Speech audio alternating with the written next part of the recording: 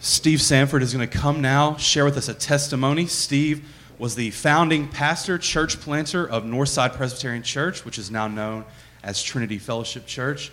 And he is currently working with the Evangelical Alliance for Immigration Services. So let us welcome Steve as he comes to share with us this morning. I feel guilty taking up so much time from others who have come a long way. I live here. I'm among you all the time, but I appreciate the opportunity at least to share with you how God's hand has been on my life.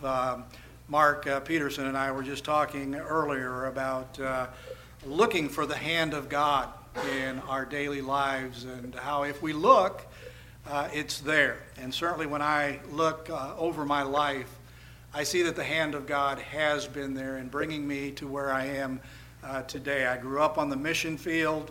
I was 2 months old when my folks took me to Cuba to begin with, and then to Ecuador. So I have grown up speaking English and Spanish at the same time. I'm equally conversant in either one of those languages.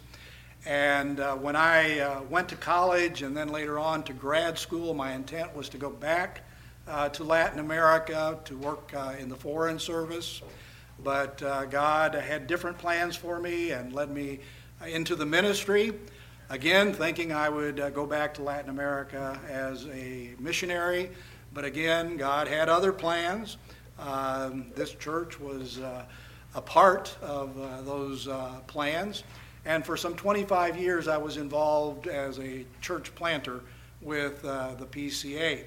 And then God brought me back here to Little Rock, and I have no doubt that God's hand was in that. I shared with some in Sunday school that as soon as we got back to Little Rock 12 years ago, a friend of mine who's a lawyer called and said, "I know why God has sent you back here." And he told me that the reason was to help him get established in an immigration law practice, knowing again that I was bilingual and could use those gifts to help him out. Well, that plan didn't work out, but in the process I was exposed to practicing immigration law and found out that through a nonprofit organization, someone who is not a lawyer could actually offer these legal services. And so for the last 10 years, God has brought all these things together in my life. The youth that I spent, the ability to speak 2 languages, the training in Latin American studies in graduate school, and then my experience as a pastor, and put me in a situation where I can love and show the love of God to people that I really identify with closely, and also to use the pastoral experience that I've had to be able to lead these people into a better understanding of who God is, who His people are, and how they can also share in that life. And so 10 years ago this summer, I started what was called, or what is called, the Evangelical Alliance for Immigration Services. And basically what I do now is help people who have a legal path to obtaining some kind of immigration benefit get that at a low cost or no cost at all if they can't afford to pay anything. And I know that immigration is a hot political item.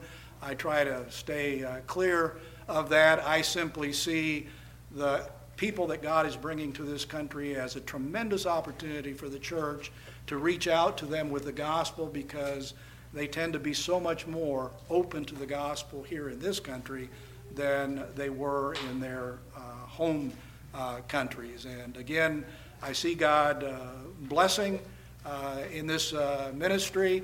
The fact that I pastored so many churches has in itself been an evidence of how God has been working, because many of the people that I have pastored over the years are the ones that contribute to this ministry and make it possible for us to do what we do in helping immigrant families either stay together here in this country or to reunite them from where their families members may be overseas. I know that at missions conferences, just as we've already read this morning in our confession of sin, that the Great Commission is often emphasized. But this morning, I want to read to you from Matthew 22 and verses 37 through 39, because what I hope all of you understand is that missionaries do not have a unique calling. Well, let me take that back. They do have a unique calling. We all have unique callings, but we all have the same mission, and that is to glorify God, that is to love the Lord our God, and that is to love our neighbors as ourselves. And so the Great Commandment is what I want to read to you this morning, and this was an answer to a question that a lawyer posed to Jesus. And Jesus replied, "Love the Lord your God with all your heart and with all your soul and with all your mind. This is the first and greatest commandment, and the second is like it. Love your neighbor as yourself." Again, we all have unique callings. God has called us to different types of work, but we have that same mission. And what I want to encourage you with this morning is the fact that you can do what we as, quote, missionaries do, which is to love the Lord our God with all our heart, all our soul, all our mind, and our neighbor as ourselves. Every day I ask myself, how have I been useful to God? And how have I been useful to someone else? In other words, am I doing something that God wants done? Am I doing it the way he wants it done? And am I doing it because he wants it done? And have I served anyone besides myself today? And in that way, again, most of us are not going to individually obey the Great Commission, but all of us are commanded to keep the first and the second commandment. It applies to all of us. So I would encourage you to ask those same questions every day when you go to work. Are you loving the Lord your God with all your heart, your soul, your mind, and your neighbor as yourself? In other words, are you doing what God wants done, the way he wants it done, because he wants it done? And are you serving someone besides yourself? If you can say yes to that, then you have been faithful to the Great Commandment.